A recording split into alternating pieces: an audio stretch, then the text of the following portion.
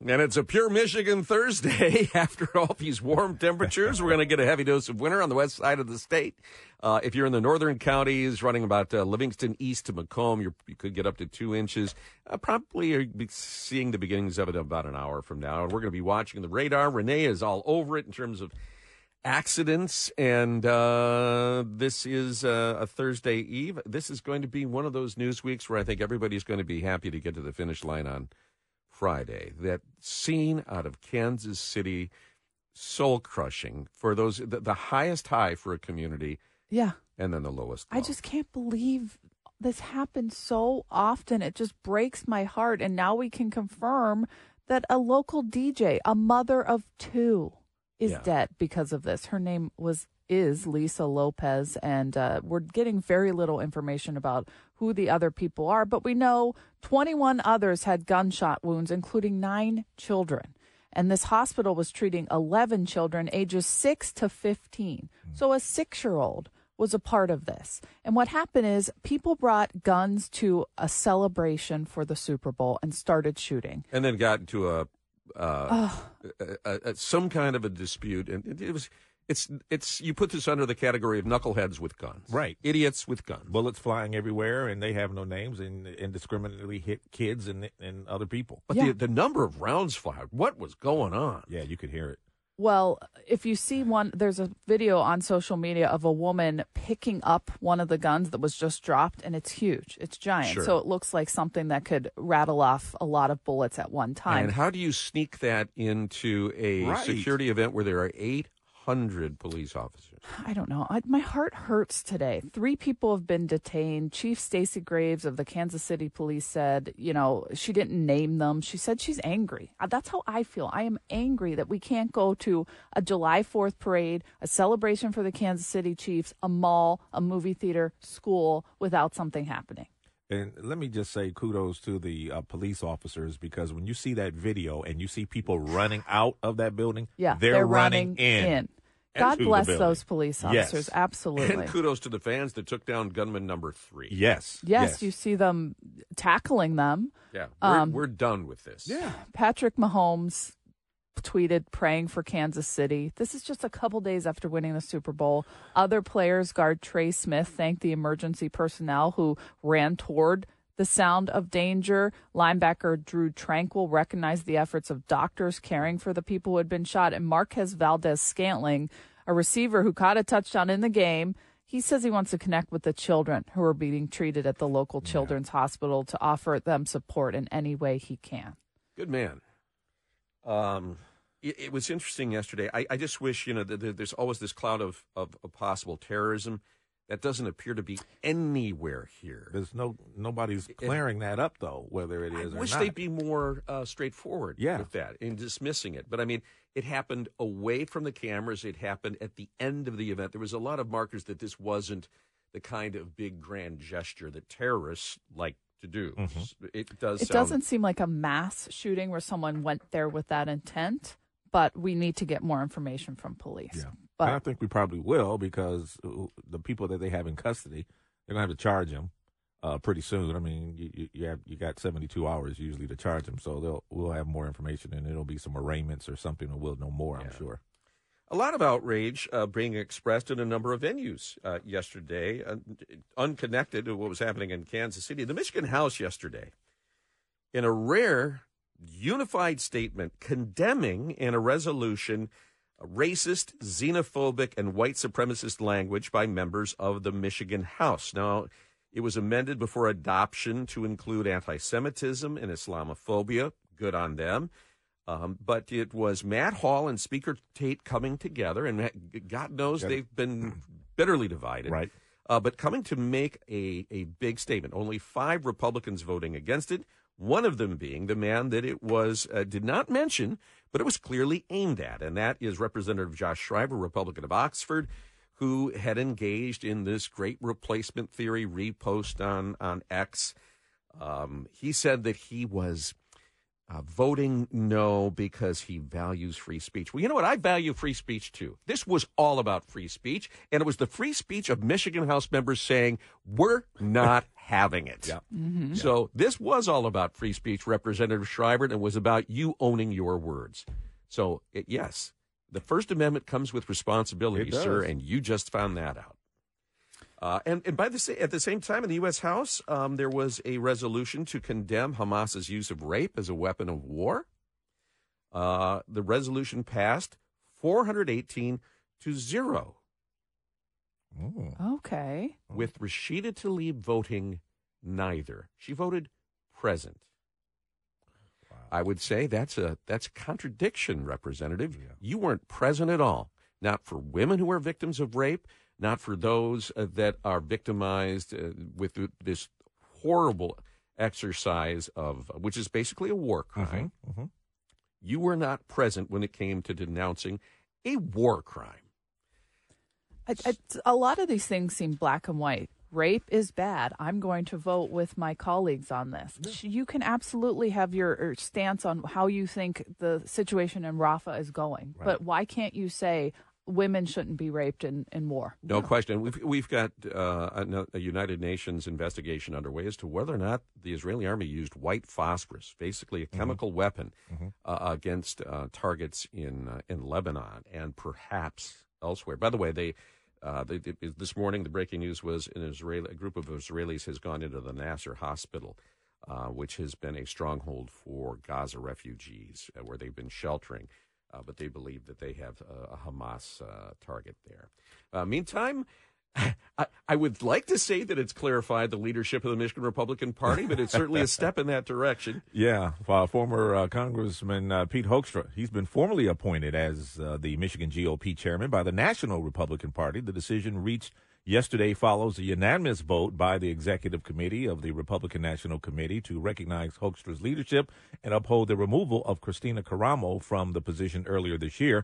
The contentious vote to oust Caramo, a staunch supporter of former President Donald Trump, led to a divide within the Michigan GOP. Trump endorsed Hoekstra for the position, emphasizing the need for party unity ahead of the upcoming presidential election.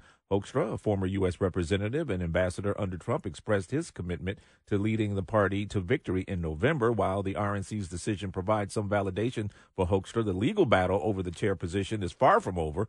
Caramo, who contests the RNC's authority in this matter, awaits a court filing, and the Caramo wing of the state GOP released a statement saying the RNC's discriminatory actions against Chairwoman Caramo as a voting member only prompt us to take the necessary steps to protect the rights and the will of the Michigan Republican Party, precinct delegates, state committee members, and voters. And Pete Hoekstra will join us later on this morning at 8:49. She's not going quietly. How many times in the parking lot, wherever it may be, have you been backing up and you're trying to be careful? You're checking your blind spots, your rear view, backup cameras, all of that.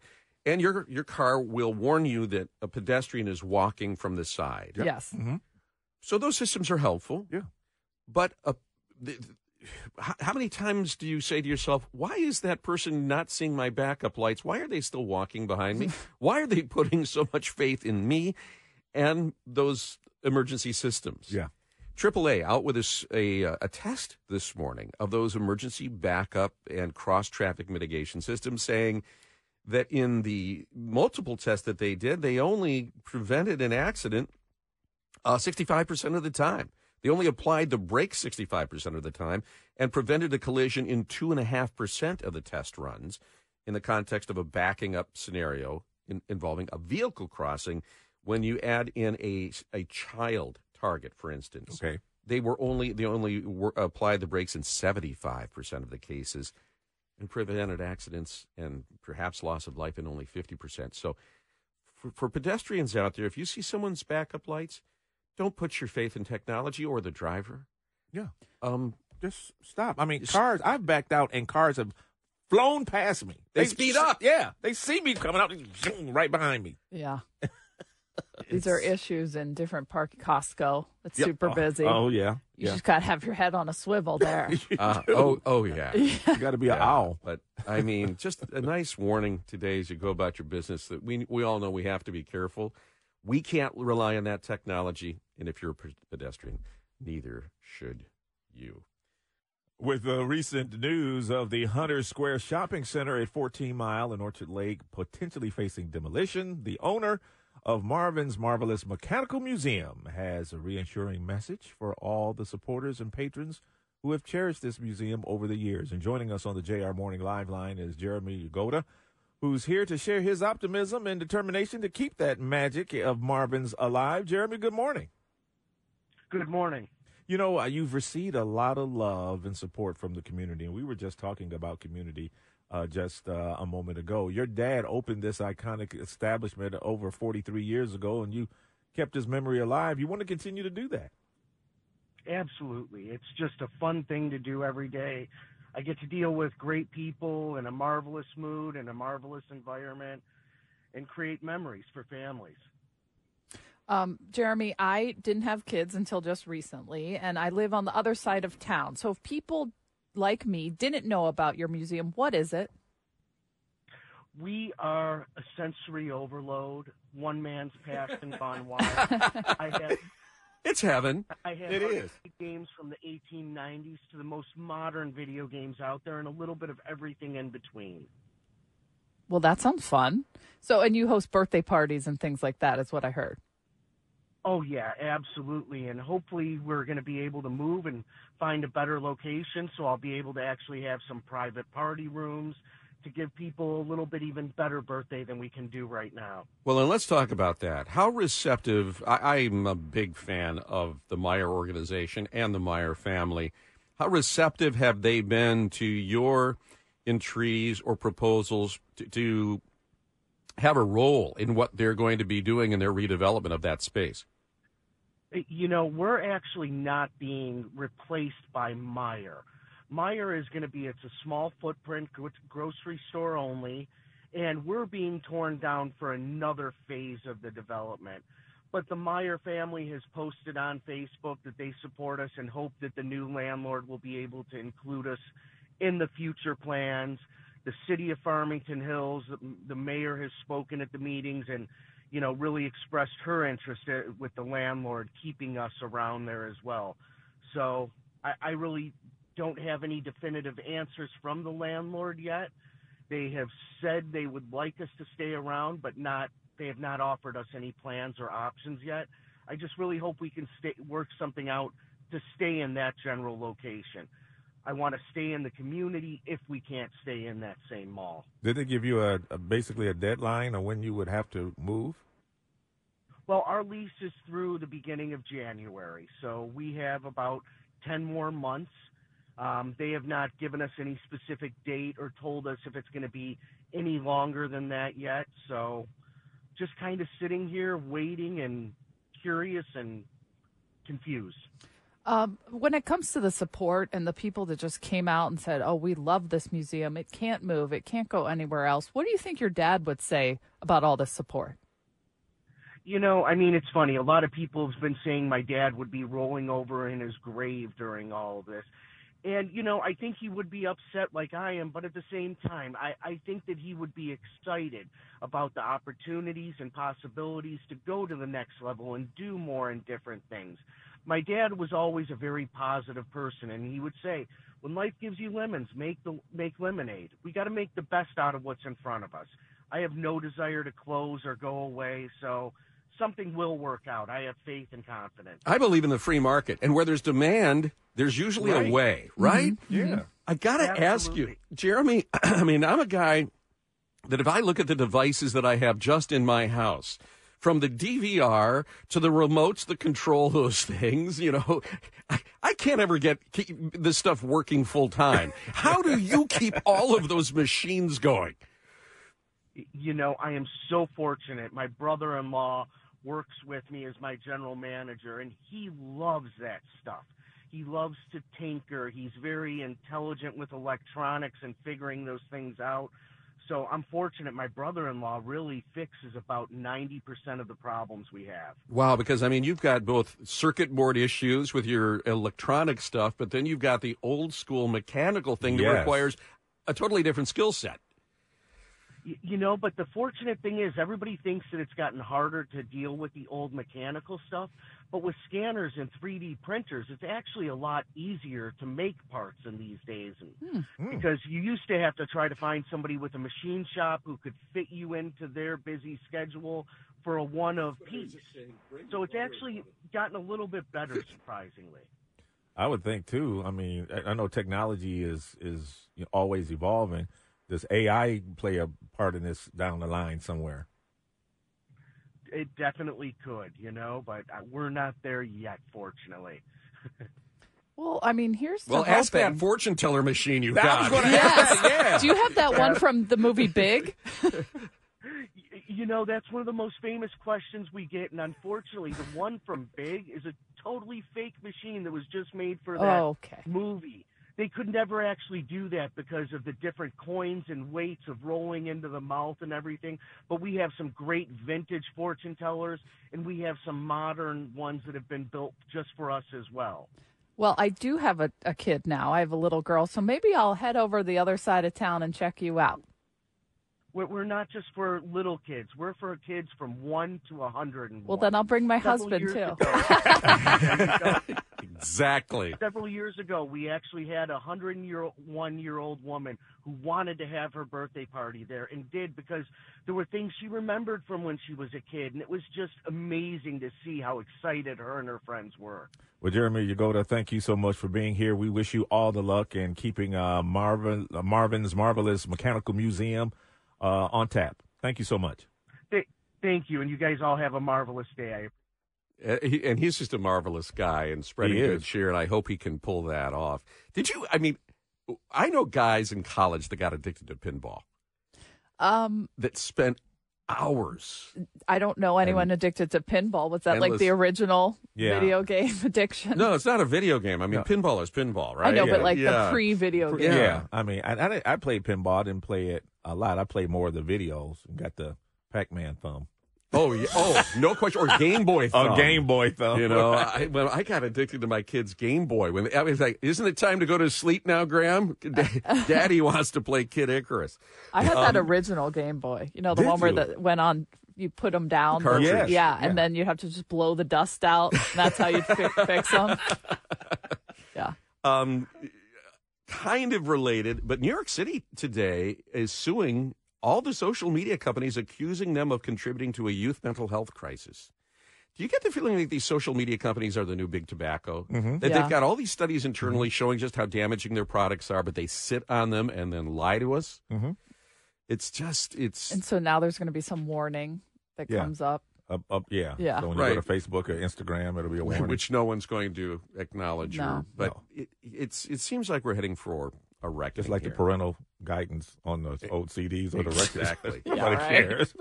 When we come back at 6:35, space-based weapons have been banned since 1967, but yesterday, a warning coming from a House intelligence official saying that there is a very real Russian threat that they could be deploying them. Mike Rogers next on JR Morning.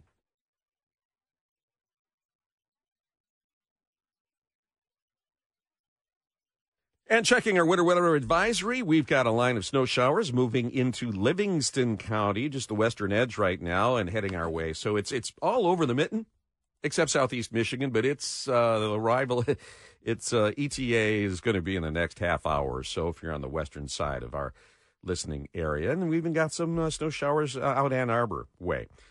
Is the nuclear race about to enter outer space? That's something that's been banned since 1967.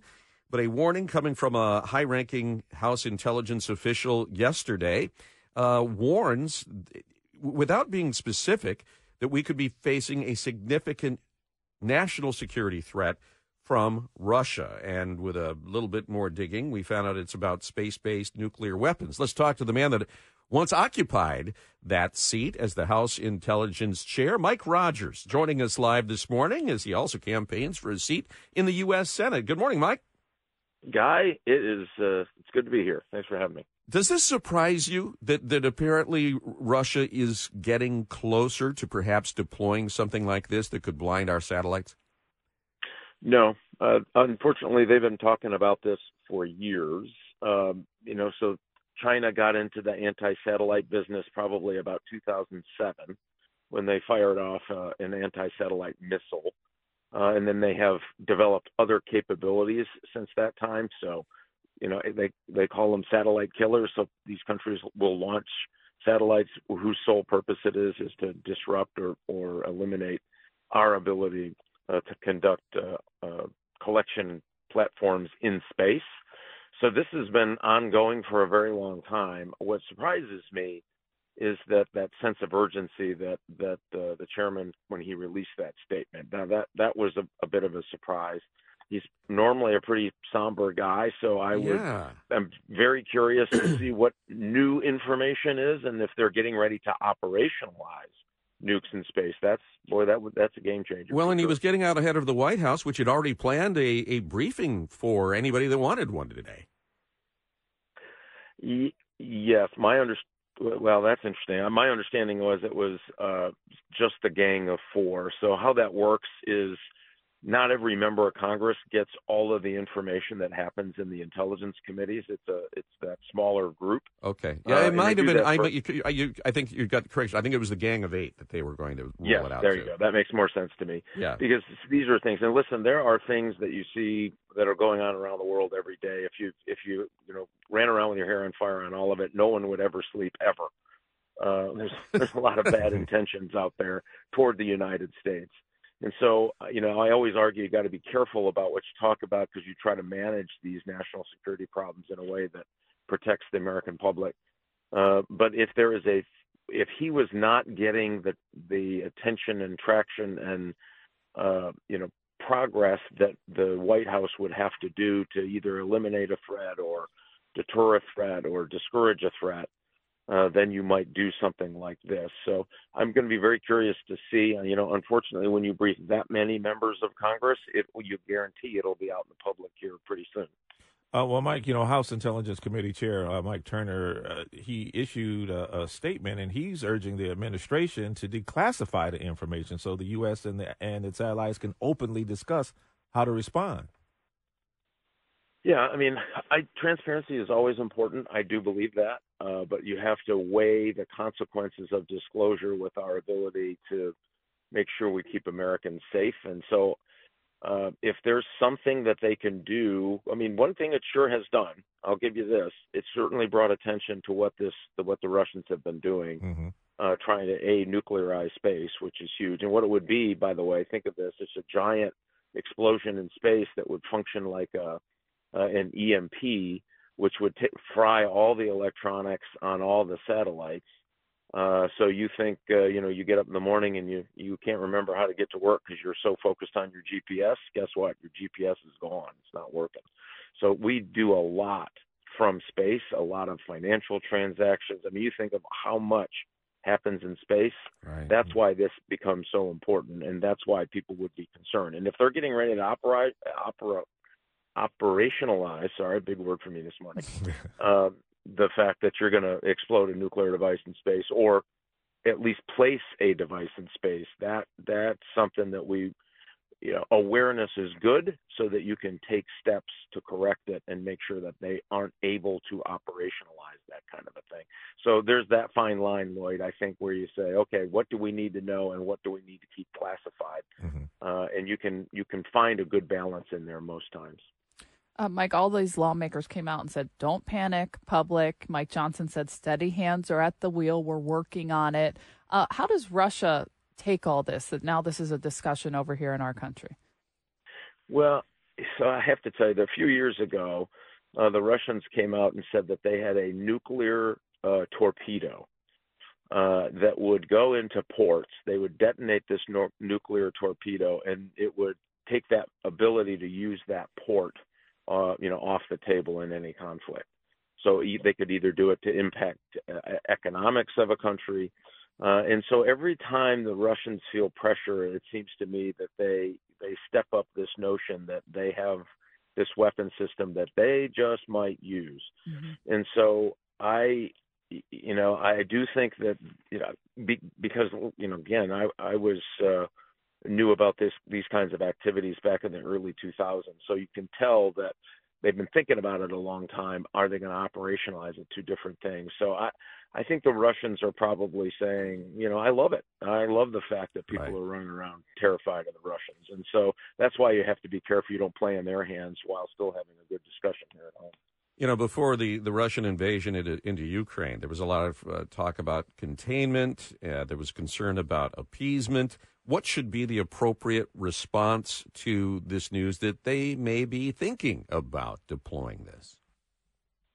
Well, there's lots of options that in a classified session or a classified way that could lead to disrupting something like this. And then there's the diplomatic front, and you have to engage very aggressively on the diplomatic front.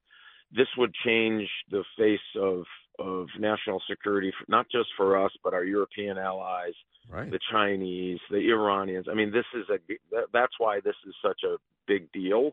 If, in fact, this is the information. Remember, there are also cyber capabilities that would keep you up all night long, turning off your water and your electric. And by the way, it's not coming on tomorrow or next week or maybe, next year. So there's lots of weapon systems and weapon platforms out there that countries are developing. The Russians started all of that in the cyberspace, by the way, but the Chinese are catching up. And so that you have to worry about all of that. And so what you would want is a very unified approach to this, because, again, you do not want a nuclear arms race in space. Really, really bad for the planet and certainly our own national security for sure. Well, we will hope that calm heads prevail here and that we can find an appropriate response. In the meantime, Mike, can I call you when I'm lying awake tonight?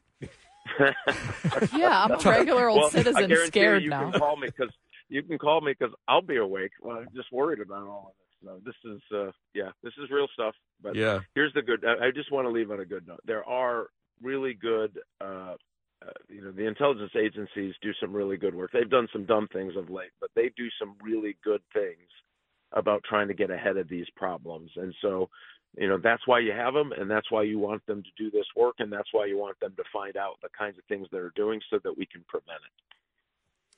All right. By the way, one final question, because I want to let you go, but James Craig withdrawing from the race for the U.S. Senate, he had pretty high name recognition. He was doing okay in the polls, but apparently couldn't get the fundraising together. Your thoughts on that and how that affects your run? Yeah, I mean, Chief Craig was certainly a worthy opponent, a great guy. He was doing some very, very good things. He's a distinguished public servant. And so, I hope he stays engaged. I know that we're going to seek out his counsel on some law enforcement things. But it certainly helps us tremendously. We feel pretty good about where we're at right now. Our numbers are up. People are signing up. We're getting great endorsements around the state. So we're starting to coalesce. And the earlier we do this as the Republicans, the better chances we have in November.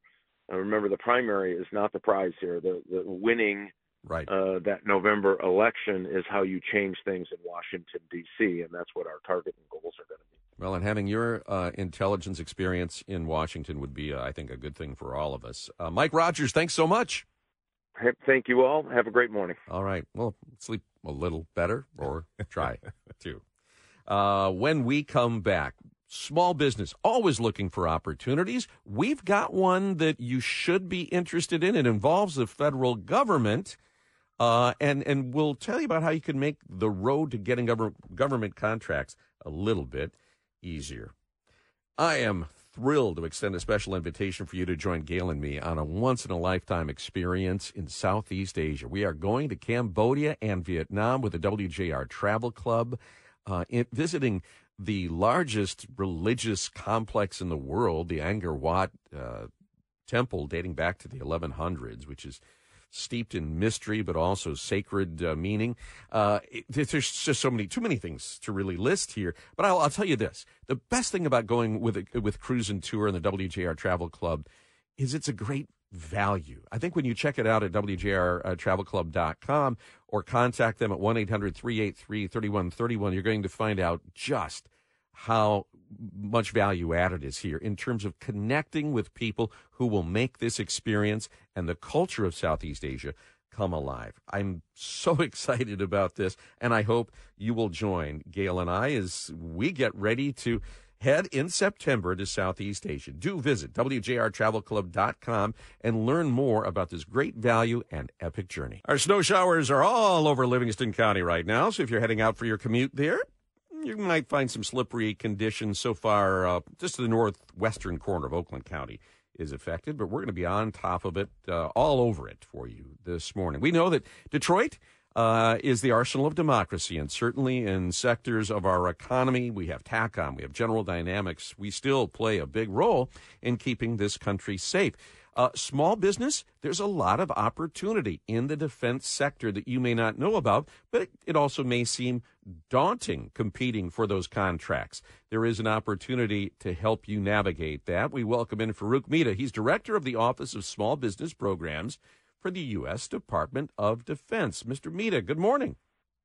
Good morning. How are you? Thanks for having me on. I'm great. Just talk to us about what kind of opportunities are out there in terms of services or products that the DoD is looking for.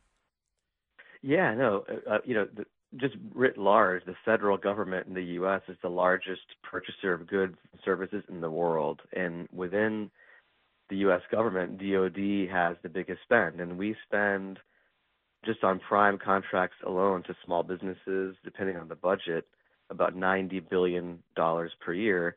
And in that spend, we're buying all kinds of products and services, professional services. We spend a lot of money on manufacturers. We're producing component parts for our systems. We have a huge R&D portfolio where small businesses participate in developing technologies that we need both today and in the future. DoD has over 25 components, not just the Army, Navy, Air Force, but other components that buy food, that buy clothes for our military service members. You name it, we buy a lot of it. So within that spectrum, there's a lot of opportunities for small businesses to do business with us. And, there are a lot of small businesses, especially here in Detroit. Sometimes when they think about trying to get in with the federal government, it just seems overwhelming to a lot of them, especially minority business and women-owned businesses as well. And how do you kind of make sure that they understand that there is a space for them and their place for them to do business with the federal government? Yeah, so that's a great question. We do a lot of engagement with industry all across the country. We have industry days. We have market research that our workforce does to look for small businesses that could perform work in the areas where we have requirements. My office also has 97 locations called Apex Accelerators all across the country, and we have several of them all across Michigan. And we've really leveraged these centers to be our front door to industry, where companies can go, they can get one-on-one counseling, they can really understand what the DoD needs are, and they can get real help on how to compete for these opportunities. Also, the Small Business Administration has locations called Small Business Development Centers that help companies that are more in the startup phase, where they're trying to form a company, develop a business plan. There's a lot of resources, especially in Michigan, that are helping companies do this.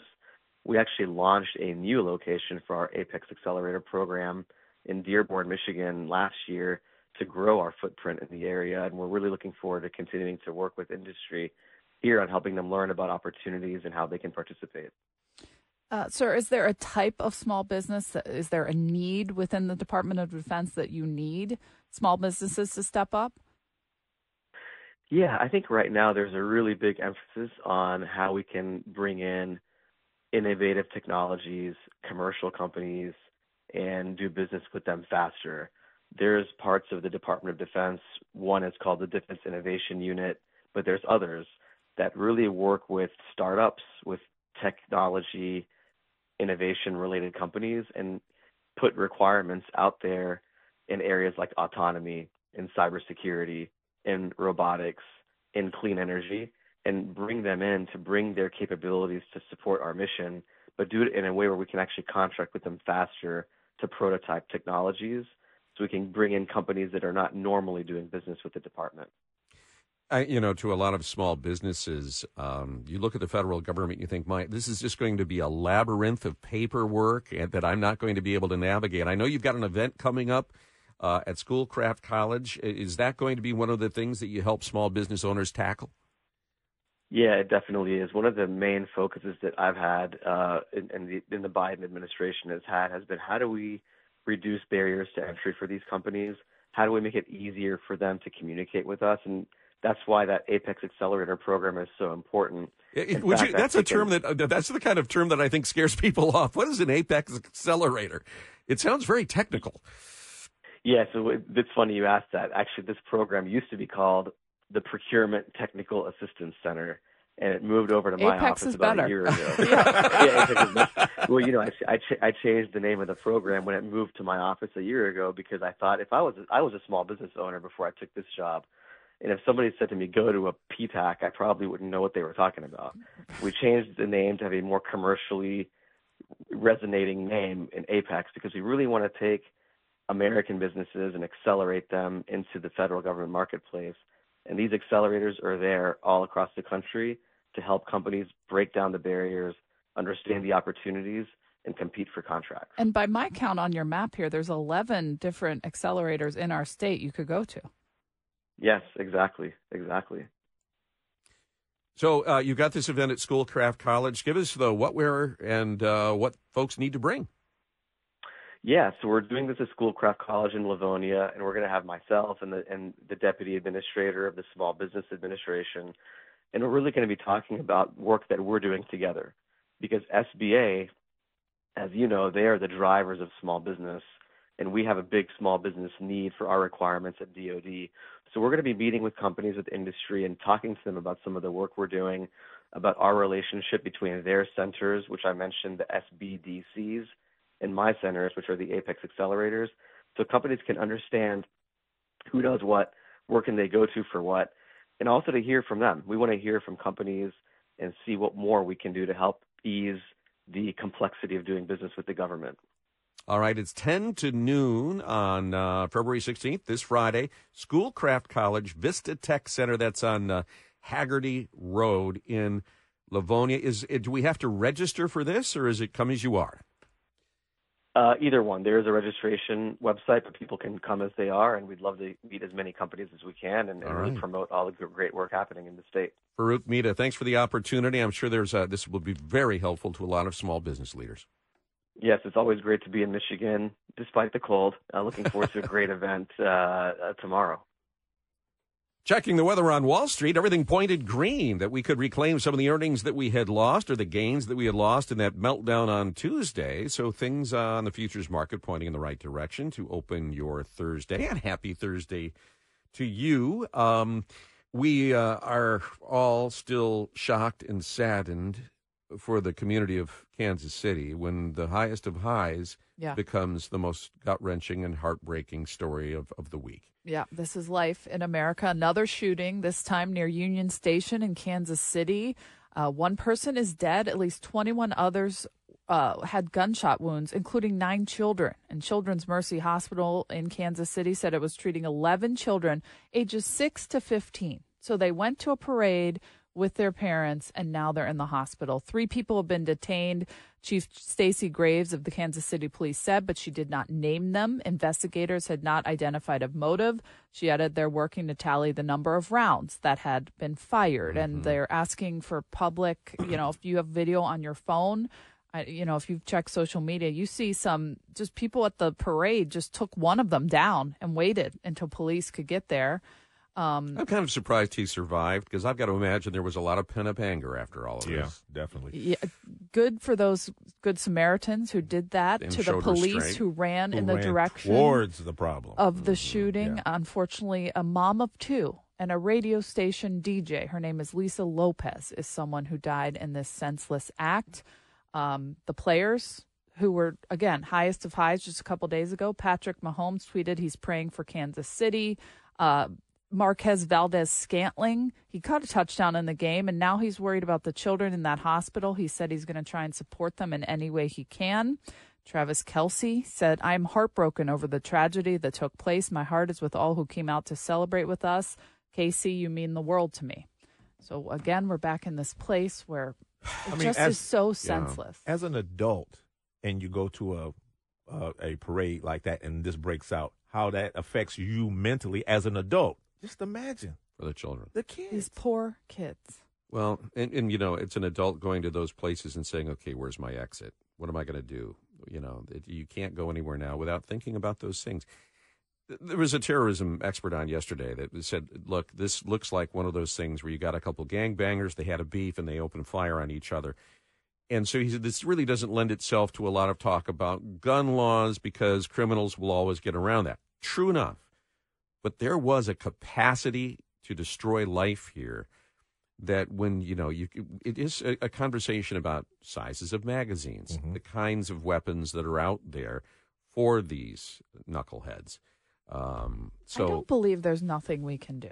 There's got to be something. Other countries have figured this out, and we don't have to be that restrictive as other countries are, but something. And I know we shouldn't have to do it, but is it time to, we're already talking about this in Greektown, about having magnetometers in a very easily controlled perimeter, right? So that you can make us all safer and feel better about going to these events. Check big crowds of people. If they can secure Times Square on New Year's Eve, by God, can't they secure these kinds of events better? And I know we shouldn't have to think that way. That's life. We have to walk through metal detectors everywhere. Yeah. Well, but not necessarily. They've got these passive detectors now where you don't even know you're being screened. Right. So it's possible.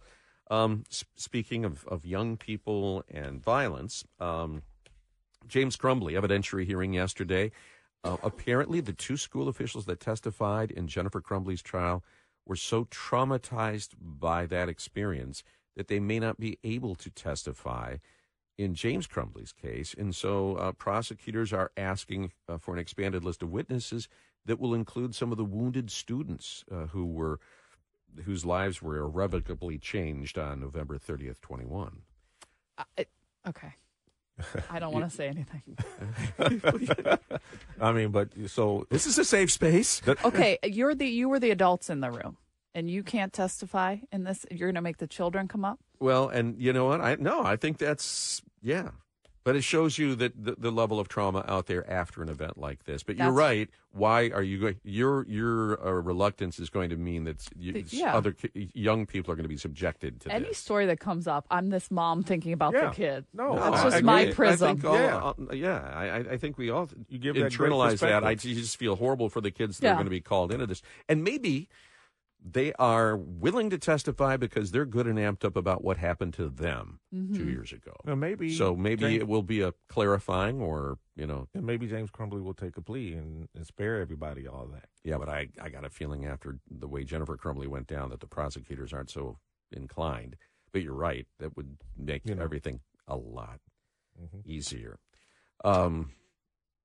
We are following a number of stories, but the one that I think everybody's going to be talking about, hold on to your breakfast, is the story of this airborne tail nightmare. Oh, my goodness. A flight from Amsterdam to Detroit took an unexpected turn when maggots rained down on a person from an overhead bin, prompting the plane to turn back just an hour into the journey. Now, Philip Schott, he was a witness. He described the shocking scene as the woman next to him battling these intruders of maggots. The passenger's bag containing a rotten fish discovered by flight attendants. The passenger admitted to the smelly mishap. He said, "Yep, that's my bag. It's my fish." And the fishy cargo was swiftly removed. Despite the surreal situation, Delta Airlines issued an apology to passengers, attributing the incident to an improperly packed carry-on. I think it was a little more than that. The aircraft was grounded for cleaning while passengers were rerouted to their destination, and Schott understandably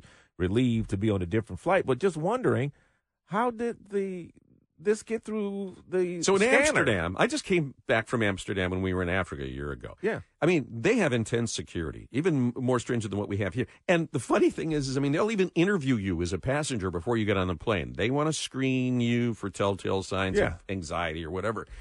So you're telling me they couldn't catch a stinky fish that probably... but is that stinky. Against the rules? I don't need high tech. I got this big protuberance from my face that could have detected that fish. If it has maggots, it's rotten for a long time. And how did it fall on the lady?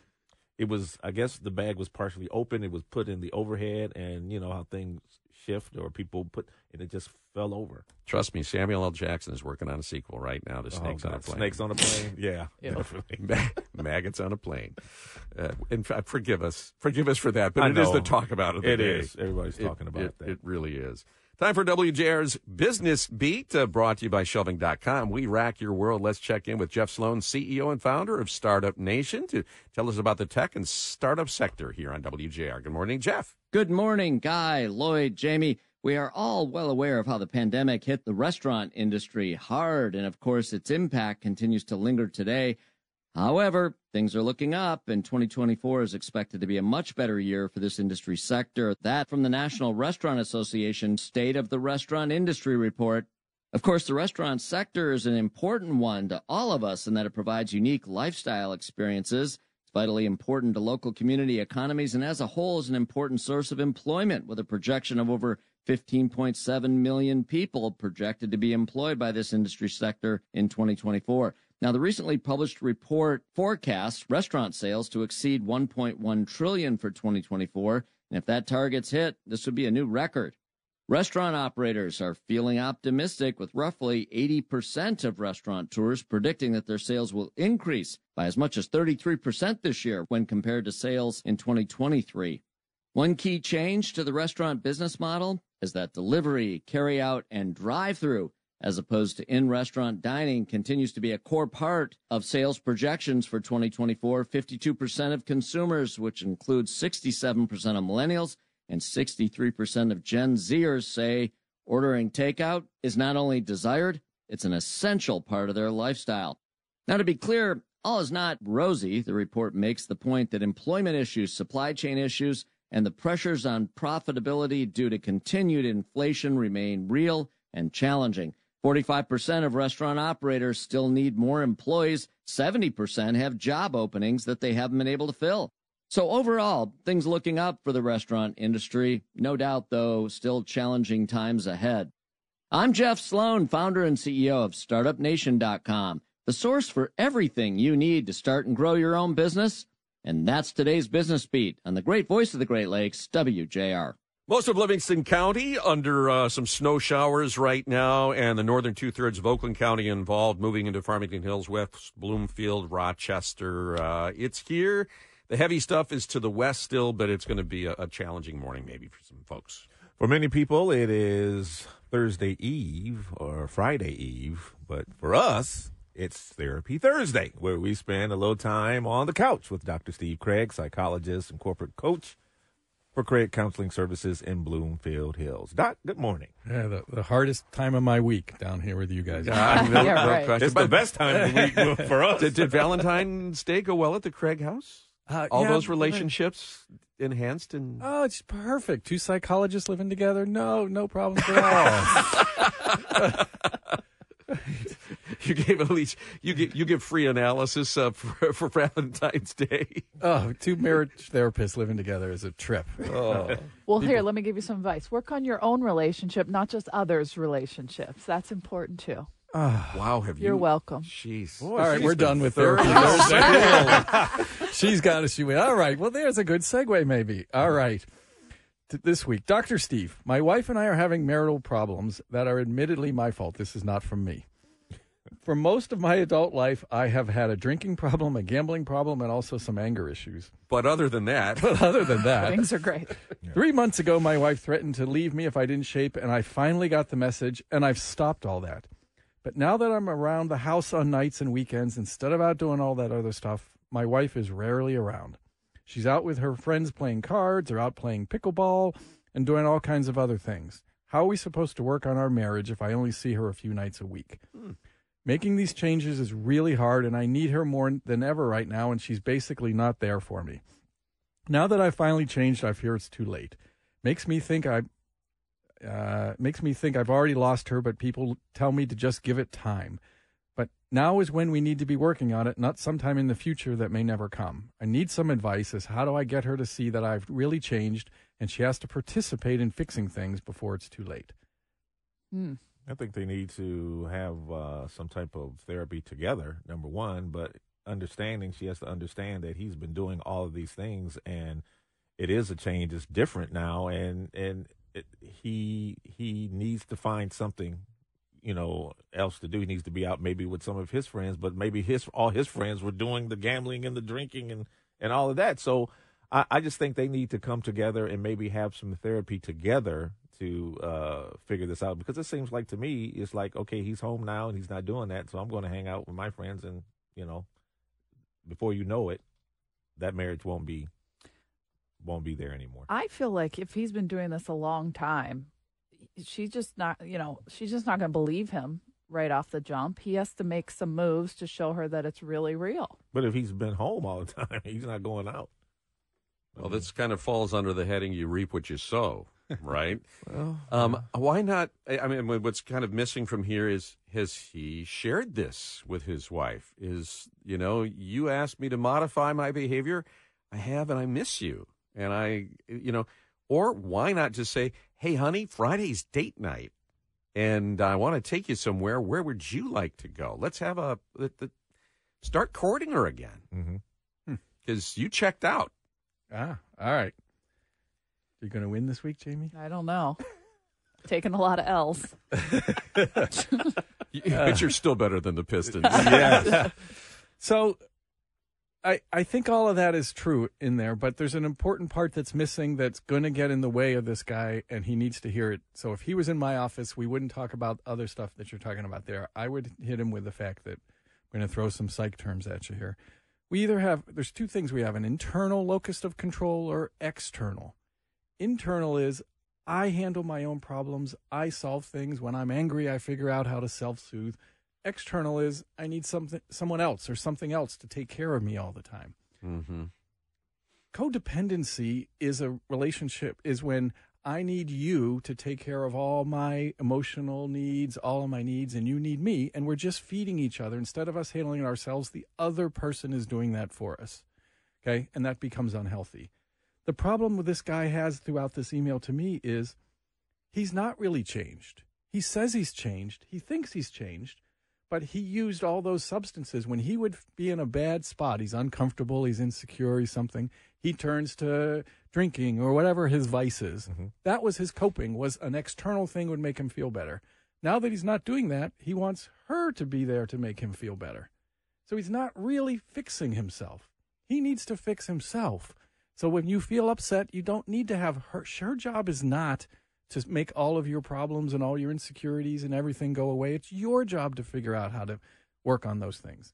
And I think he needs to go to therapy. He would sit in my office and we'd say, yes, now that you're here and you're not hiding in that other stuff, how are you dealing with your own problems? Because your wife can't solve them for you. Well, true, but if she's he's still missing her, right? And right. He still wants to help. Her. He wants the relationship to work. It sounds like she's already checked out. So she might be checked out. So what we would talk about is you need to focus on taking care of you, so that then when you say to her, let's have Friday night dinner, you make sure that Friday night dinner isn't her taking care of you again. You don't go there and redo your same thing. Mm-hmm. Now at Friday night dinner, you're saying, here's how I'm handling this. I'm taking care of all the stuff. How are you doing? And now she's not suddenly become his crutch for him to solve everything. So the problem is those things that you said are correct, but he will just keep repeating the same behavior during those times together. He has to fix that first. So what's the line between wanting to spend some time with your significant other and needing it? Where does codependency begin? That's a great question, because we all need our spouse to be there for many things. So there's some degree of dependency, or your relationship isn't really healthy. Like, if I don't care what she thinks, Right. But it depends how much you're relying on that person to actually save you from all your stuff. Like my wife, I have my own collection. I mean, spend some time with me. You'd think, oh my God, I have all my collection, my own insecurities and whatever. But my job is to take care of them. And she goes along with me and supports me and makes sure, what do you need to do with me? What do you need me to do, Steve, to help you solve them yourself? Be your support system, not solve it for you. Mm-hmm. And that's where, our spouse has to be there as our cheerleader, not as our solver. Interesting. Yeah. I think also in this email, she doesn't quite believe him that the change has occurred. And that's part of the point there, too, is that she doesn't believe him. A, she's been burned, but B, whether she realizes it or not, somewhere in her, I've done this enough that I realize they don't think he's changed because she senses that he really hasn't. Because he's, whatever in her realizes that he's still looking for it externally. So how does he restore that credibility? By actually starting to fix it himself and having conversations with her about the fact that I'm dealing with my problems. I'm not relying on you to save them. So he's talking to her while he's dealing with it. While he has to change his mind and say, it's my job to solve my problems. I wish you would be here to go along with me so you could see it, but it's my job to save them. It's not your job to be here if I feel bad. And they always say people don't stop whatever they're doing, their vices, drinking, whatever, for other people. They do it for themselves. They do it for themselves. And we cannot expect someone else to save us from our problems, or the other person eventually just can't take the burden. Yeah, because if you don't do it for yourself, you'll end up repeating it, right? You just do it. Yeah. Because they just keep switching, like I'm saying. It moves from alcohol, it moves to dependency on that. And then if that doesn't work, then I'll become a workaholic. I don't know, something else. Solve it yourself. Dr. Steve, always great to have you here. Appreciate it. Thanks, guys. Inadequate staffing, physical abuse in the workplace, just a couple things Michigan nurses are citing when it comes to their workplaces and contributing to a burnt out rate. 94% of Michigan nurses reporting emotional exhaustion, according to a new study. Let's bring in Christopher Freeze, professor of nursing and health management and policy at the University of Michigan. Good morning, Christopher. Good morning. Great to be with you. So this is that's a very high number. 94% of Michigan nurses, emotional exhaustion. That's almost everyone. That's what we've been seeing. We've been studying burnout among nurses for over a decade, and these are among the highest rates that I've seen published. This sample are nurses who are practicing in the clinical areas too. So that's important to note that it's not every nurse, but it's nurses who are in direct care of patients. This is this group that we studied. Christopher, were the numbers as high before the pandemic, or did they start growing as a result of the pandemic? So that's a great question, and you'd be surprised to know that actually nurses have been reporting fairly high rates of burnout for over a decade. But what we certainly see now is while we're in this new phase after the wave of the pandemic, we do see higher rates than we've seen before. My theory is that nurses have been dissatisfied with their job for over a decade, but the spotlight that nurses took during the worst times of the pandemic really put a highlight on this. And now we're starting to see nurses decide to look for other employment. And that's what's worrisome. We continue to see the healthcare industry, though, under cost containment pressures. We know it's something that's out there. We're also adding more to nurses' plates. We're giving them more autonomy and a greater capacity to serve, which was supposed to give them better job satisfaction. Why haven't those things increased their level of work satisfaction? I think what we've done is we have said, yes, nurses can take on more care, and they are prepared to do that, and they're able to do that. But what a lot of health systems are doing is they're asking nurses to take on too many patients in the hospital or too many patients in the clinic, number one. Number two, they're asking them to do that with fewer staff and fewer support resources, number two. Mm-hmm. And then number three, they're asking them to stay late, do extra overtime, pick up another shift because somebody's out sick. So nurses aren't getting the breaks they need. They're probably caring for too many patients, and they don't have the support team around them to do it safely. And those are the things that we need to fix. Christopher, this is just anecdotally, but my mom taught nursing for many years in Pittsburgh, where I'm from. And now when she goes to the hospital, she talks to the nurses taking care of her, and she can't get over the ratio that these nurses have to take care of. Yes, things are just different now. They are, and there's no backstop for nurses. Nurses really do not have the opportunity to say to their employers, enough is enough. This is too much. This is unsafe. You were just talking about the airlines, right? there is a set number of flight attendants for every plane that takes off in this country, every commercial plane. And the reason is you need to get out of the plane in 90 seconds if there's an accident. We have nothing like that in hospitals and health systems. Nurses are routinely asked to take more and more patients with absolutely no recourse. And we're asking nurses, as you point out, to do more complicated care. And they're able to do that, but they can't continue to add more and more patients to their workload. Christopher, why is it that the youngest nurses had the highest rates of burnout and thoughts of self-harm? Right. So across all three, we looked at burnout, we looked at thoughts of self-harm and sort of an overall well-being score.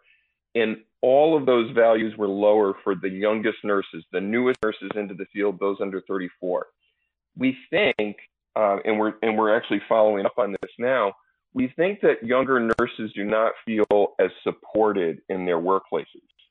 They've walked into this environment. They're relatively new. They see that these working conditions are not safe. They don't feel supported. Whereas more experienced nurses have sort of taken this on the chin for a long time, have found ways to manage it. And so that's really worrisome, because if our youngest nurses are having the biggest problem, they're also the most likely to leave. Right. And we really can't afford that in Michigan if we want to have good care for our patients, for our loved ones. I mean, this is going to come off as harsh, and I don't mean it to, but I mean, could this be a generational thing? Is it just that the older nurses have better coping skills? Well, we did see overall that these high rates of burnout. So it's not just the younger nurses. We did see, just on average, the younger nurses did report more of these issues.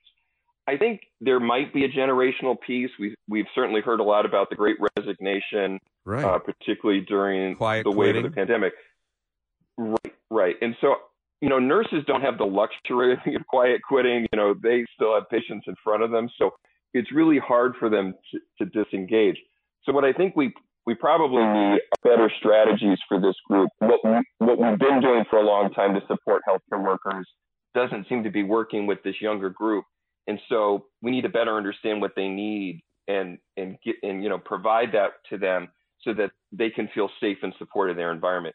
What we can't do is afford to lose them all to other industries and other sectors after all the training they've undergone. Michigan will consider staffing legislation for nurses this year. According to your research or study, what would the fastest thing you could do to help this problem? Is it that, staffing? So routinely, even before the pandemic, it's really important. Nurses before the pandemic were citing understaffing, chronic understaffing as their number one concern. That has remained the number one concern and only grown. So if there was a magic wand, that is where we need to focus. And we actually can do that if we plan appropriately and we begin to move toward that. I know we can't do it overnight, but what nurses have told us repeatedly in our work is that if we correct the chronic understaffing, a lot of these problems are going to go away and our loved ones are going to get better care. Nurses are just so important. They are the face in the room with you most of the time whenever you're in the hospital or, say, having a baby, and they're just so important. We should point out there is a pitched political battle underway in Lansing over this because there is a staffing ratio bill out there. Those in the healthcare industry say it ties their hands, removes flexibility, that there are no hard and fast nurse-patient ratios necessarily for every venue. So this is something that they're debating, and this survey gives them certainly some data to back that up. Yeah. Well, I think what we can't do is continue to ignore this problem. So if, there's a variety of ways, and we talk about this in other work we've done, there are a variety of ways to get to better staffing. The hospitals and health systems could commit to that tomorrow. They could start to move their financial resources in that direction. That's a hard thing to do, but they can do that. They don't need legislation. They've been unwilling to do that. And so legislation is on the table. The other approach is sort of a carrot and stick. If you have better staffing, maybe you'll get better reimbursement from insurance companies or Medicare. Or if you have really bad staffing that's chronically and consistently low, maybe you'll get penalized and not get as much reimbursement. So there's also the law that you talked about, the bill that's being considered. So there are a variety of ways to get us there. The evidence has been here for 3 decades that actually when we keep patient assignments to a reasonable level across hospitals, we have better patient outcomes and nurses are less likely to leave. We've known that for 3 decades. And so now the question is, how do we want to get there, not should we try to get there? Well, the conversation will certainly continue in Lansing and elsewhere. Christopher Fries, thank you for your input and your time this morning. Great to see you. Thanks so much for your time. Coming up, I love Tiger Woods. He's back at the Genesis Open. He's got some new merch. We'll talk about that with Steve next. He says that he is pain-free, and wouldn't that be nice if it's true? Tiger Woods heading back to the links of the Genesis Invitational this weekend, his first PGA start since that very sad Masters last year, and following all of it, and probably wearing Tiger's new apparel as we speak, especially the Bermuda shorts on one of the coldest days of the week, is none other than our WJR senior sports analyst, Steve Courtney. Good morning, sir. What are you wearing? Not what you described.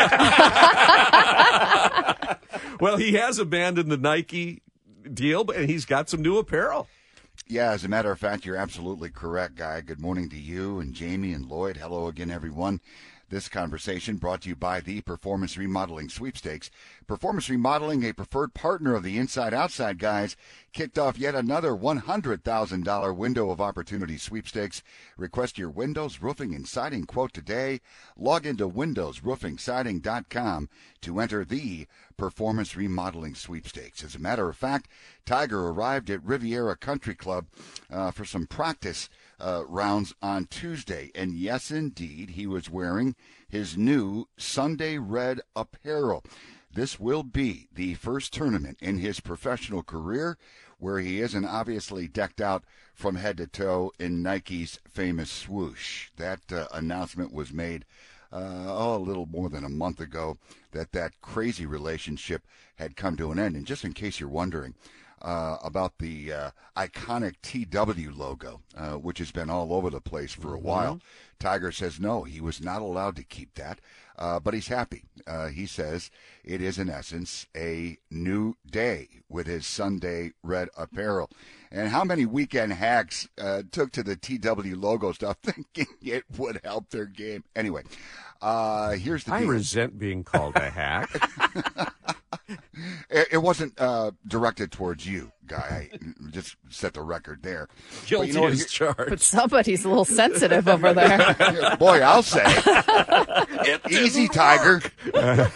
All of a sudden, Tiger Woods, 48 years of age. He is set to make his first start in an official PGA Tour tournament in more than 10 months. His first competitive round since he finished 18th in a 20-man field at the Hero World Challenge, that an unofficial event in the Bahamas in December. Now, Woods' most recent start in an official PGA Tour tournament, as you alluded to, Guy, was at the Masters in April. He made the cut. Then he was forced to pull out of the 2023 season's first major in the weather-delayed third round. It was absolutely brutal because of severe pain in his right ankle and foot. He is a 15-time major winner. He underwent fusion surgery on April 19th to address post-traumatic arthritis he suffered in the car wreck. But he did play 72 holes at the Hero World Challenge, and he said he was inspired enough to believe he could play one tournament per month this season, including the Players in March, the Masters in April, the PGA Championship in May, and the U.S. Open in June, and the Open in July. Hopefully, he's able to pull that off. I'll let you know that is tee time, and he's going off with his good friend Justin Thomas and Gary Woodland, 12:25 our time. He will go off at 2:54 at Riviera for tomorrow's second round. Now, the Genesis benefits Tiger Woods TGR Foundation was the only official PGA Tour event in which he played 72 holes last season. He not only has new attire, folks, he also has a new caddy on the bag. Lance Bennett will carry Woods' bag this week. He has worked previously with PGA Tour players Matt Kuchar, Sungjae Im, and Davis Riley, as well as LPGA legend Lorena Ochoa. You remember his previous caddy, Joe LaCava, had some success together. As a matter of fact, LaCava on the bag for Tiger's 15th major championship, that at the 2019 Masters. LaCava right now is working with Patrick Cantlay. So all the best to Tiger. Hopefully he is able to accomplish what he is setting out to do. And a little sidebar here, and it's very interesting to point out, Tiger said that he is not opposed to the public investment fund being an investor in the PGA Tour. Those negotiations with officials from Saudi Arabia's sovereign wealth fund are ongoing. The quote, ultimately, we would like to have PIF to be part of our tour and a part of our product. Financially, we don't know right now, and the monies that they have come to the table with and what we initially had agreed to in the framework agreement, those are all the same numbers. So kind of a development there. Boy, have the talking points changed for Rory and Tiger. Yeah, it's kind of interesting, James, and how ironic as we get set to watch this Genesis Invitational. The defending champ is Jon Rahm, who certainly made headlines by bolting to live. And I think as we're having this conversation, nobody is really sure what this final arrangement is going to be between the PGA Tour and that public investment fund of Saudi Arabia. Those negotiations are ongoing. So checking out the Sunday Red, 2 words on Sunday, if you're looking it up, the tagline is, it's more than a shirt, it's a mindset. I know the clothes make the man, but this is a bit of an oversell. Yeah, it's an interesting logo. It looks like a fossil. A tiger fossil. You know what, Lloyd? You're absolutely right. So not only is it going to be a hit with golfers, but archaeologists just can't get enough. But it is a tiger with 15 stripes, signifying the 15 major championships that Tiger Woods has gotten. And I would imagine, I like Nike golf attire. I do. But I'm sure the Sunday Red apparel is going to be very popular. Well, they say it'll attract consumers as long as Tiger continues to make regular appearances. Well, and you know what, Lloyd?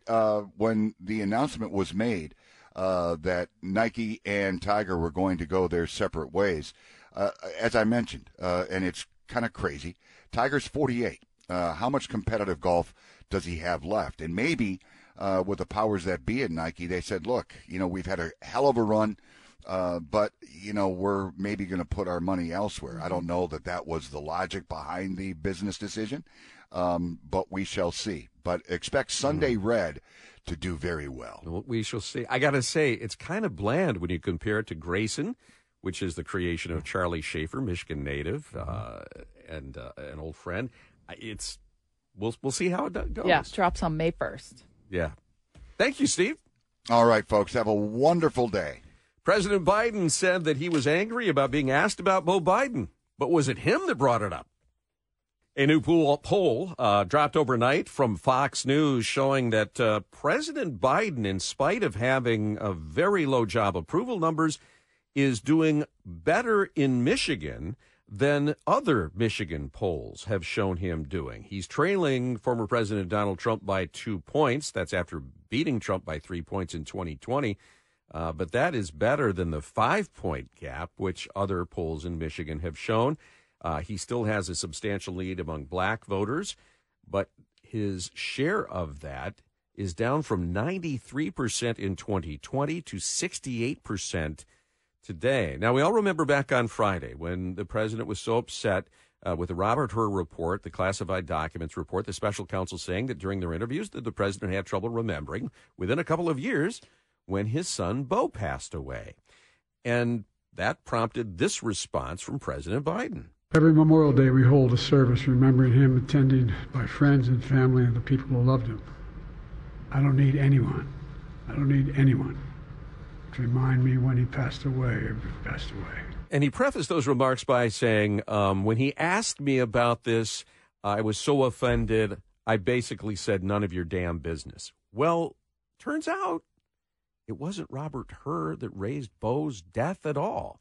According to multiple witnesses that have been quoted in NBC News, it was the president that kind of brought it up while he was musing about, okay, yeah, you're asking about this timeline. What else was going on then that may have distracted me? Well, when was Bo's death? Well, I think it was then, and it turned out that then was no. It was a couple of years off of that. Mm-hmm. So for all of his indignation, the whole Bo Biden thing was not raised by this. It wasn't an insensitive moment that was raised by the special counsel at all. He wasn't trying a gotcha by, raising this incredibly painful moment for the president and his family. It was the president. Yeah, because I kind of brought it up. That would have been kind of cruel to bring that up.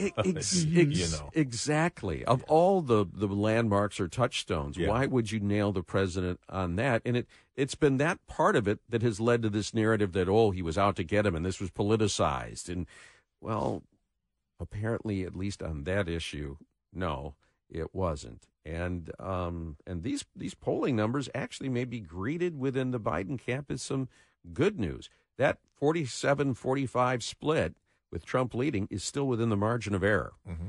So they may see that as a win, especially given the mountain of bad news the past week or so. We are looking for a young teen.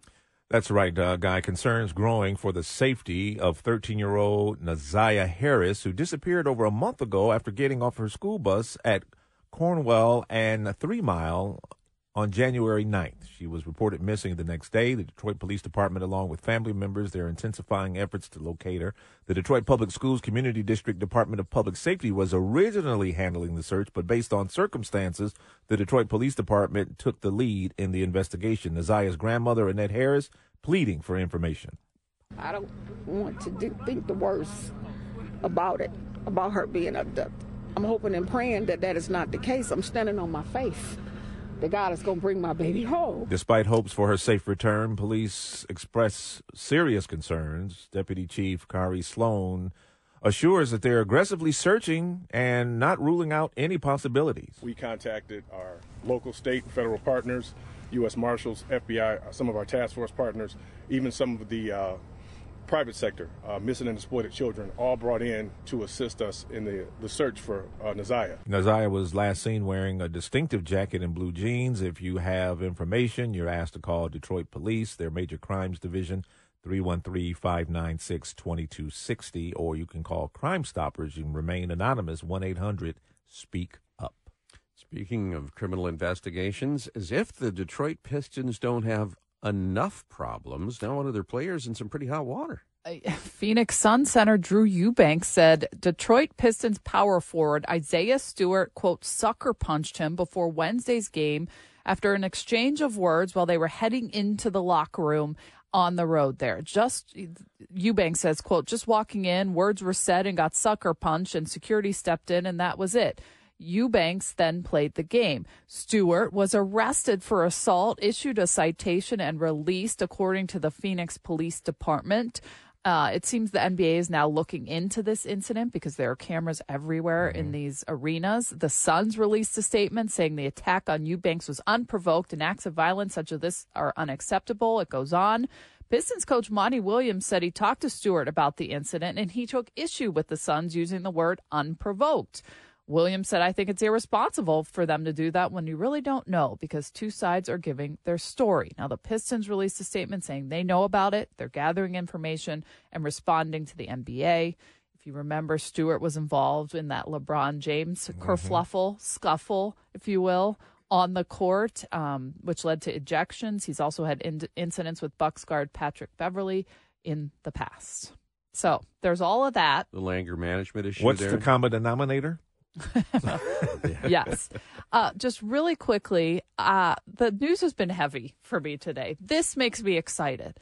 There will be a different type of Ohio-Michigan battle inside the shoe in Columbus coming up.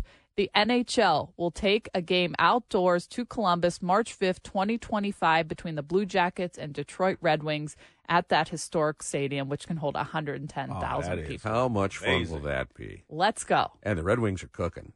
Yes. So that will be. And we're talking to one of the favorite Red Wings out there, Henrik Zetterberg, coming up at 8:35. Yeah, not about hockey. No. But paddle sports. Yes. Or padel, I think is the way it's. I'm sure you have some pronounced. questions about that. I'm so fired up to try this. I think it looks really, really fun, and I can't wait to talk with him about that.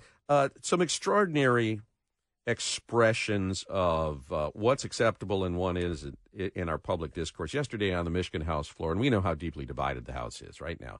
They're going at it hammer and tongs. There's not a lot.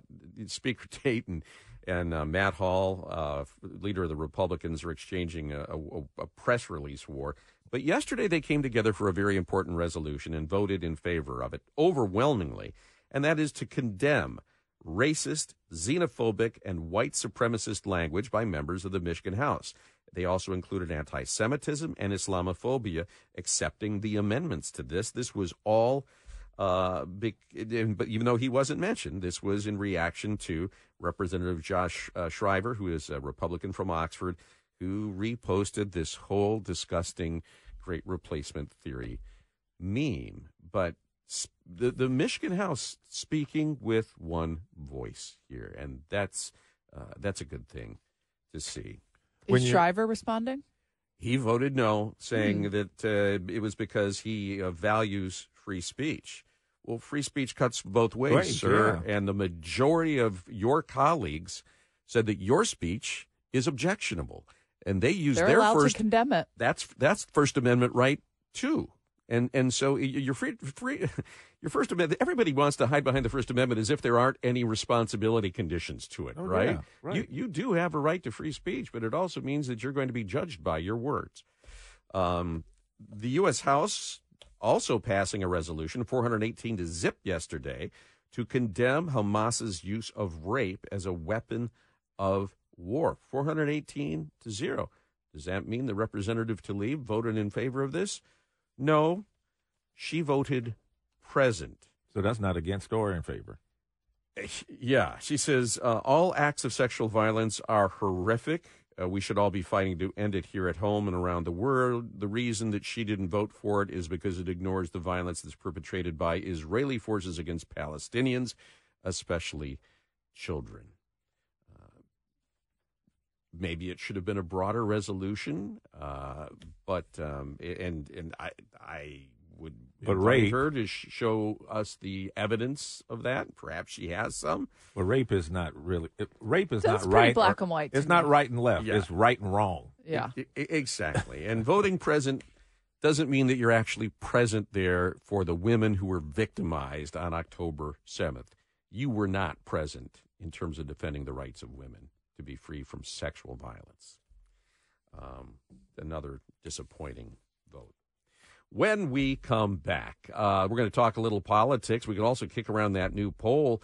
Adolph Mongo with the Black America's take on this. How is it that President Biden's support among the African-American community has fallen so low? We will talk with him and about this campaign that's underway to have people file a protest vote come the Michigan primary. It's all ahead on JR Morning.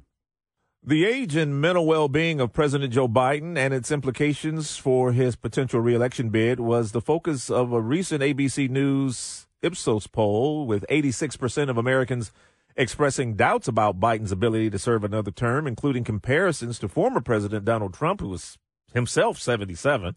The debate over age and leadership takes center stage. And joining us on the JR Morning Live line to talk about this and other political issues is political advisor and host of the Detroit in Black and White podcast, Adolph Mongo. Adolph, good morning, man.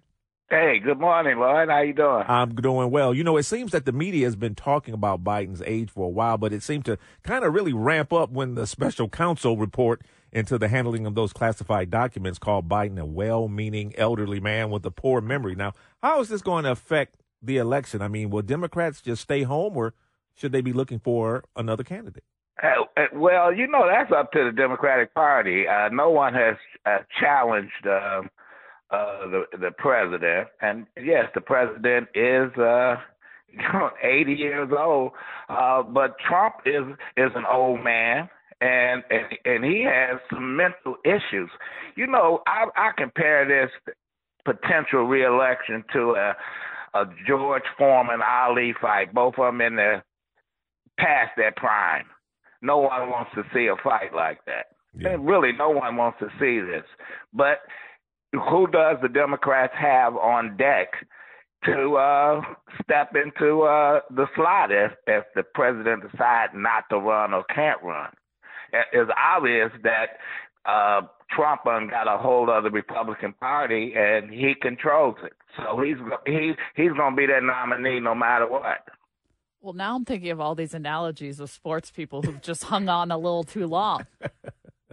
Yeah. Okay, so if these are the choices, and there are a lot of people who are, not with Biden for certain reasons or not with Trump, what are we supposed to do?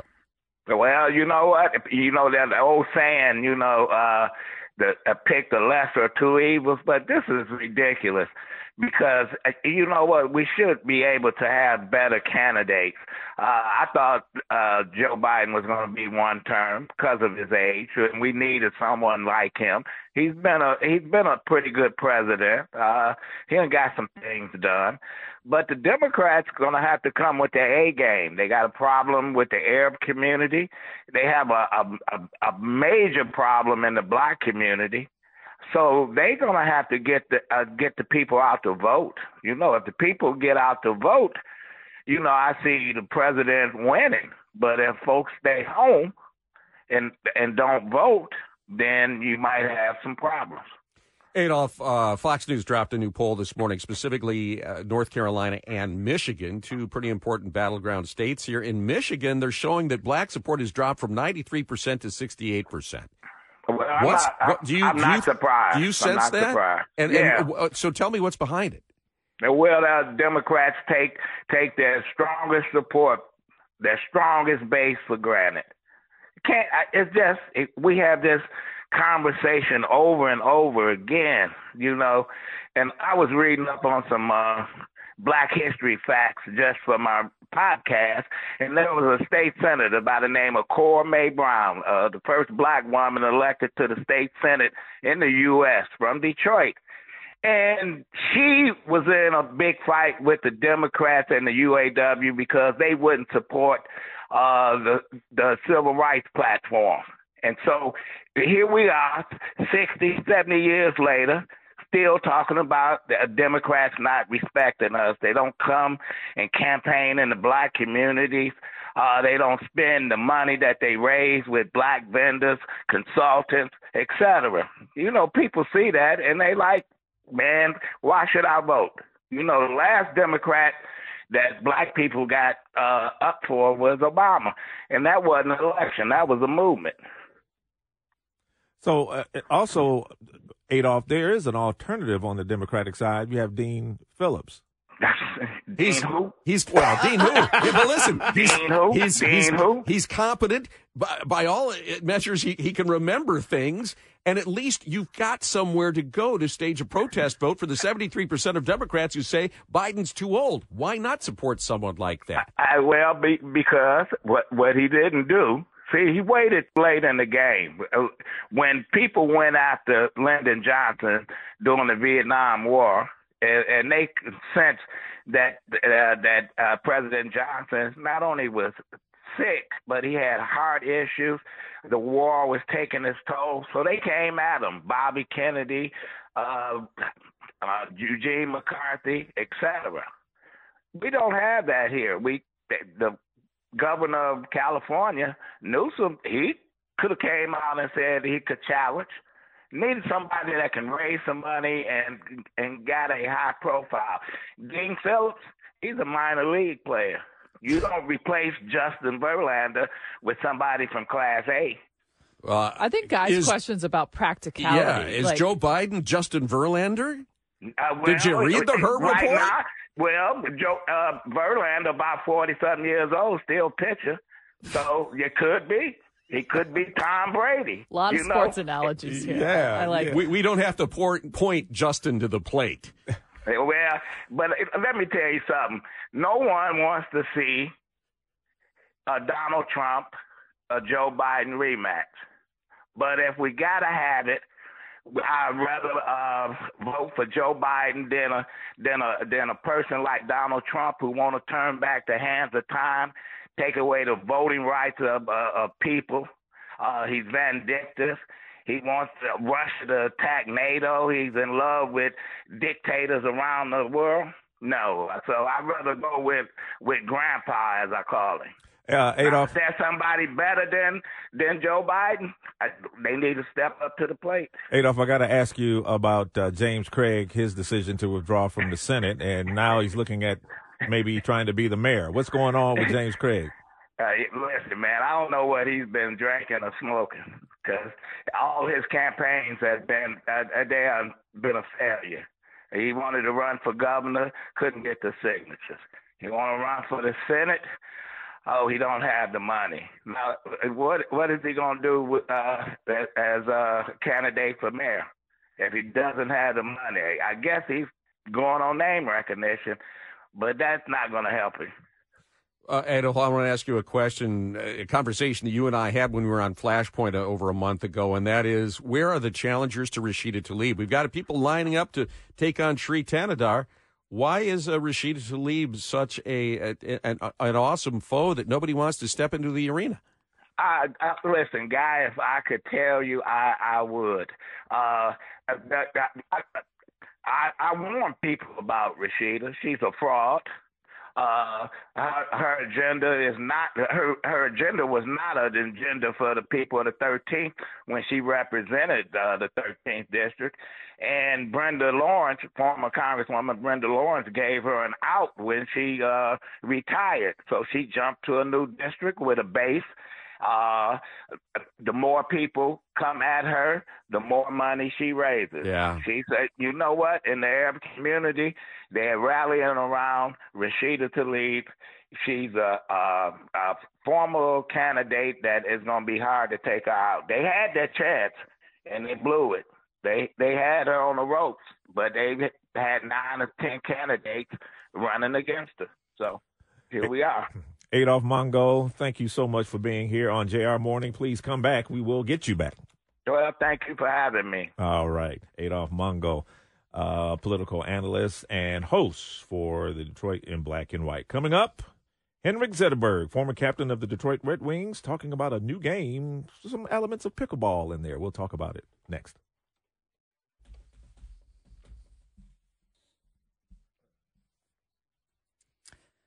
Well, everyone knows Henrik Zetterberg, the legend, drafted in 1999, played his entire career with the Red Wings, the Conn Smythe winner, helped the Wings win the 2008 Stanley Cup championship. Then when Nick Lidstrom retired, he became the captain and fearlessly led the team for several years after that. That's his hockey career. But now he's dabbling in sort of a paddle sport, and it's come to Metro Detroit. Let's bring in the captain. Welcome to JR Morning, Henrik Zetterberg. Thank you so much. Happy to be on. I miss talking to you in the Red Wings locker room. I got to tell you that.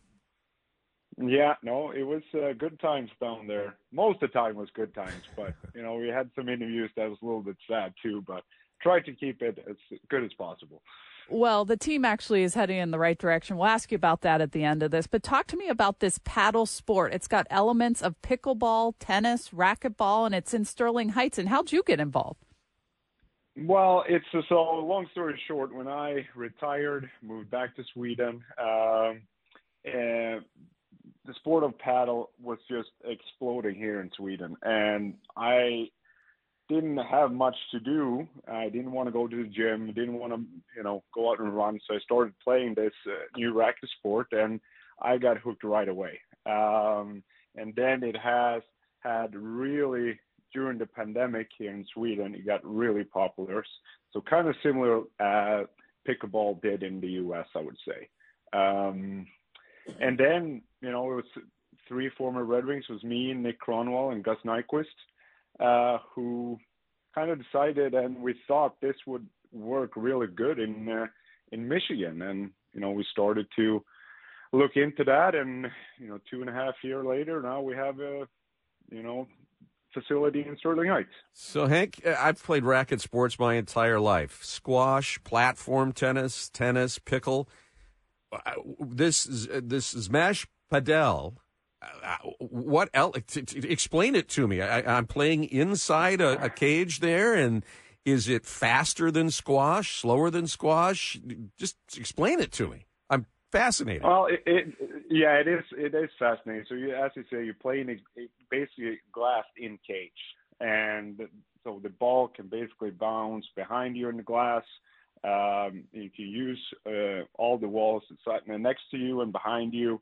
So it could be a really fast sport, but it also, once you get to know it and you play it, you will notice that slow is actually good. You see these tennis players coming in and they just try to bomb the ball, but it's really hard to actually kill a rally, so it just keeps going forever. And that's why, for me, it was so good, because in the same time I burned a lot of calories. So it was a nice sport for me. It was nice on my body. I thought that my back, I had issues running and doing that, but this, you play on a turf, so it's a little softer on your joints, and it is an exciting sport, and I think it's hard to explain it, but I think as soon as you go on and you kind of just check out paddle on YouTube and whatever, you will find the sport really exciting, and it's I would say it's a sport for everyone. Henrik, are there other places across the United States where it's catching on as well, that have these type of facilities like the one we have here in Sterling Heights? Yes, yeah. So it's I think the first couple of them was down in the Florida, Miami area. They have a few in California now. New York has a few. We are the first one in Michigan. As of now, we're actually the largest indoor facility in the U.S., which is kind of, and we have 8 indoor courts. And the facility I play here in Sweden, it's 25 indoor courts. So when we say in Sweden here now that we have the biggest facility in the U.S., they cannot believe it. So it's picking on slowly over there, and I think I'm a big believer that it will fit over there. It's a good complement to pickleball, tennis, and all the other racket sports, and we've been open for months now, and seems like people are really enjoying it. And how do you say the name of the facility? It's called Smash Paddle. Smash Paddle, but it's Padel instead of Paddle. So now we know the name. And can you go there and learn it if you don't know the game? Absolutely. Yep. So we have drop-in paddle on Mondays, 6 to 8. And on Saturdays, we will have an open play. And then I forced 2 Swedish paddle pros to move to Michigan, and so right now I would say we probably have the best coaches in the U.S. too. They are really good players, and they have some good beginner clinics, and so go on smashpaddle.com and you'll find more information there. All right, quickly, I want to ask you about the Red Wings. Watching from afar, we've got the captaincy of Dylan Larkin. We've got the young guys like Lucas Raymond, Mo Sider. What do you think? They're 7-4 in their last stretch. Yeah, it's exciting. Like we all talked about, wanting to have a postseason at Little Caesar, and this year I have a good feeling. I think this trip out west, this Western Canada, is going to be huge.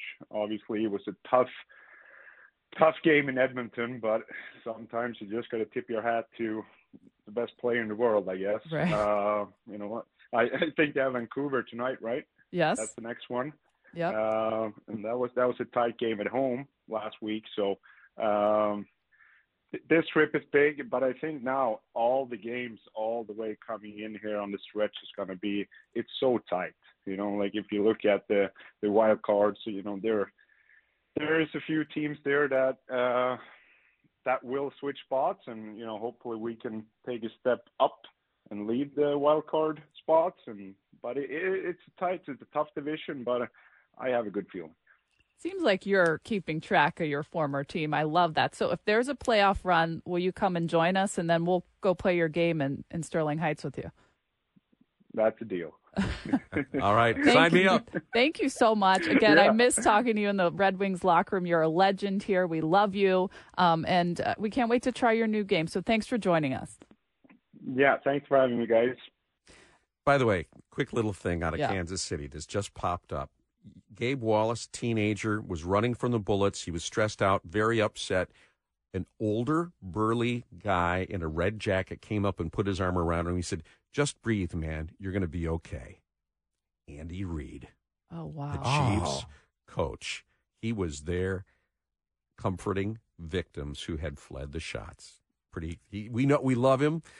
Love him even more. This takes it to another level. And we've got a great Michigan One inventor. more quick hit here, Lloyd. Yes, yeah, let me tell you, when you're eating your Pop-Tarts this morning, think of William Bill Post. He's credited with inventing the beloved Pop-Tarts for Kellogg's. He passed away at the age of 96, leaving behind this legacy that shaped breakfast tables worldwide. Raised in Grand Rapids, Post's journey began at Heckman Biscuit Company before his pivotal role in creating the iconic toaster pastry. His ingenuity led to the birth of the Pop-Tart in 1964, a snack sensation that sold out within weeks. His career extended to Keebler and eventually Kellogg's, where he served as a senior vice president before retiring to Michigan.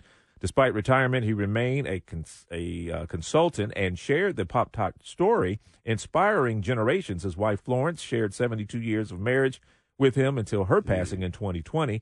As a testament of his impact, a Netflix movie, Unfrosted, the Pop-Tart story, starring Jerry Seinfeld, that's set for release May 3rd. That's fun. Well, Guy can attest they were unfrosted. When we got them when I was a kid, they weren't frosted, and I thought that's when they lost me, was when they frosted them. Too sugary. Really? I want to put butter on them. Oh, God. They are delicious. They are. And I didn't know it was a Grand Rapids legend who brought it to my table. Yeah. Wow. And he didn't take it to the Post Company. He took it to Kellogg's. Right. How did that happen? Exactly. When we come back, he is, according to the RNC, the new head of the Michigan Republican Party. There are those that think otherwise. Pete Hoekstra, next on JR Morning. Developing overnight, the RNC breaking its silence and recognizing Pete Hoekstra, the former West Michigan congressman, as the new chair of the Michigan Republican Party, though the legal challenges to that are not yet over. In fact, I think we've got a hearing coming up next Tuesday. Nevertheless, I think I can, based on the RNC, say to him, Mr. Chairman, good morning. Good morning. Thank you. Exactly. How were you given this news? What did the RNC say? It's, the world of politics and leaks is always very interesting. I got a notification from some folks over at one of the presidential campaigns, and they said, "Hey, the RNC has ratified you as chairman." And 5 minutes later, I got a call from the New York Times and saying, "Hey, I've seen the announcement. I've heard the news. You're going to the RNC is going to recognize you." And that's kind of like, well, that's interesting because I haven't seen anything yet.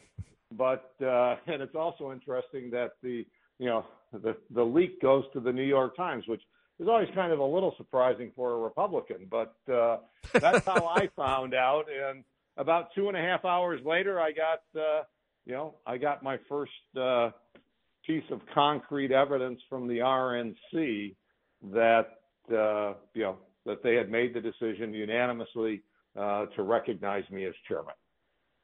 I know that the former president endorsed you for this position. He said, it was the need for party unity, before this upcoming presidential election. How much did that play a part, you think, in the RNC saying, yeah, you are the one that, we look at as the chairman of the Michigan GOP?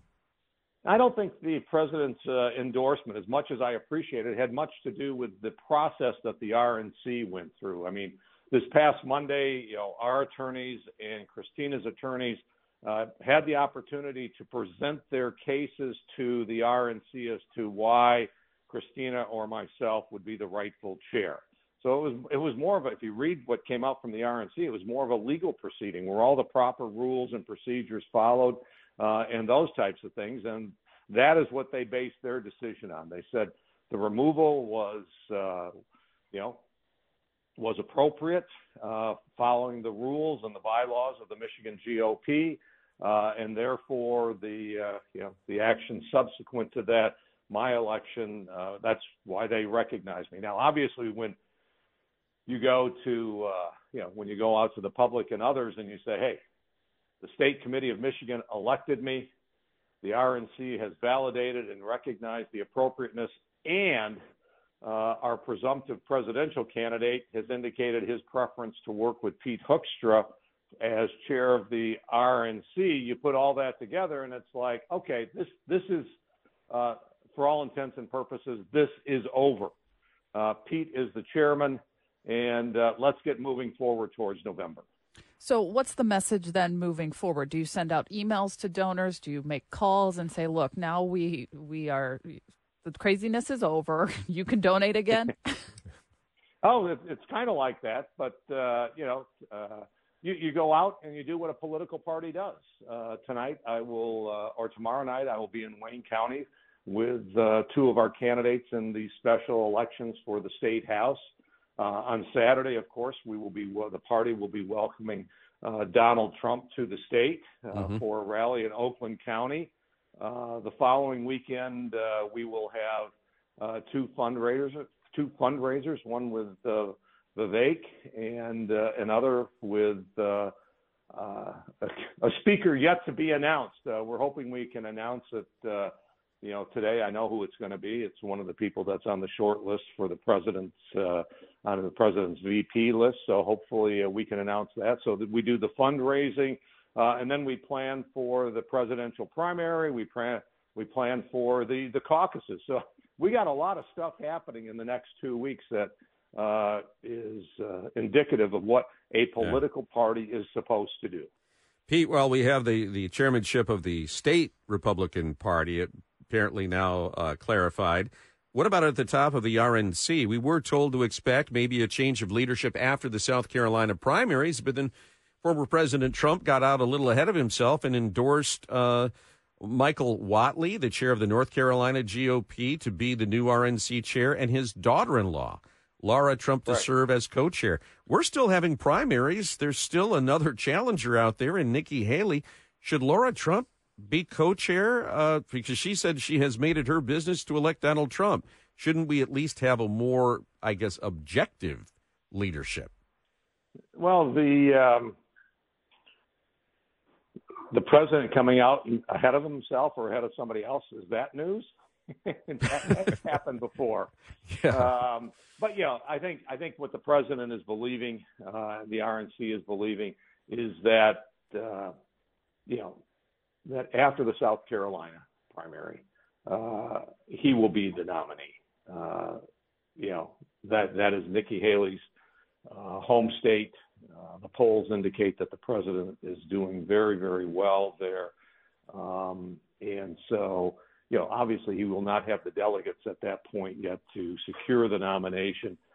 But even right now, most political pundits are saying there's not a viable path forward for anybody other than Donald Trump to be our nominee. But you don't think a family member as a co-chair is inappropriate? Not once he's the nominee. No. Okay. That's fine. The president needs to put in place, and this happens every time at the RNC and at the Democratic National Committee. The president puts in place the team that he wants to work with, that he believes gives the Republican ticket the best chance of winning. And if in this case that happens to be his daughter-in-law, so be it. But that decision will have to be ratified by the RNC. But I expect with the president putting in a request for that, I would guess that the RNC is going to honor that. I don't know. I haven't watched the RNC all that closely. I've got my own job right here in Michigan right now. Yes, you do. And so But the president, just like here in Michigan, the president is entitled to have the team that he wants in place. And I think you're going to see in the probably today or in the next couple of days, you're going to see a number of elected officials in Michigan, expressing the same thing. They believe that Pete Hoekstra is the best person to help lead a team, the Michigan Republican team, to victory this fall, and they'll be coming out and saying we also recognize Pete and we want him to be the chairman of the state party, and hopefully we don't end up in court. But if we end up in court, so be it. But I think we will do well in the courts, and this should end sooner rather than later. Let's hope so. Pete Hoekstra, Mr. Chairman, thanks for being with us. Have a great day. Always. Hey, you too. Thank you. And we'll see you tomorrow at 6.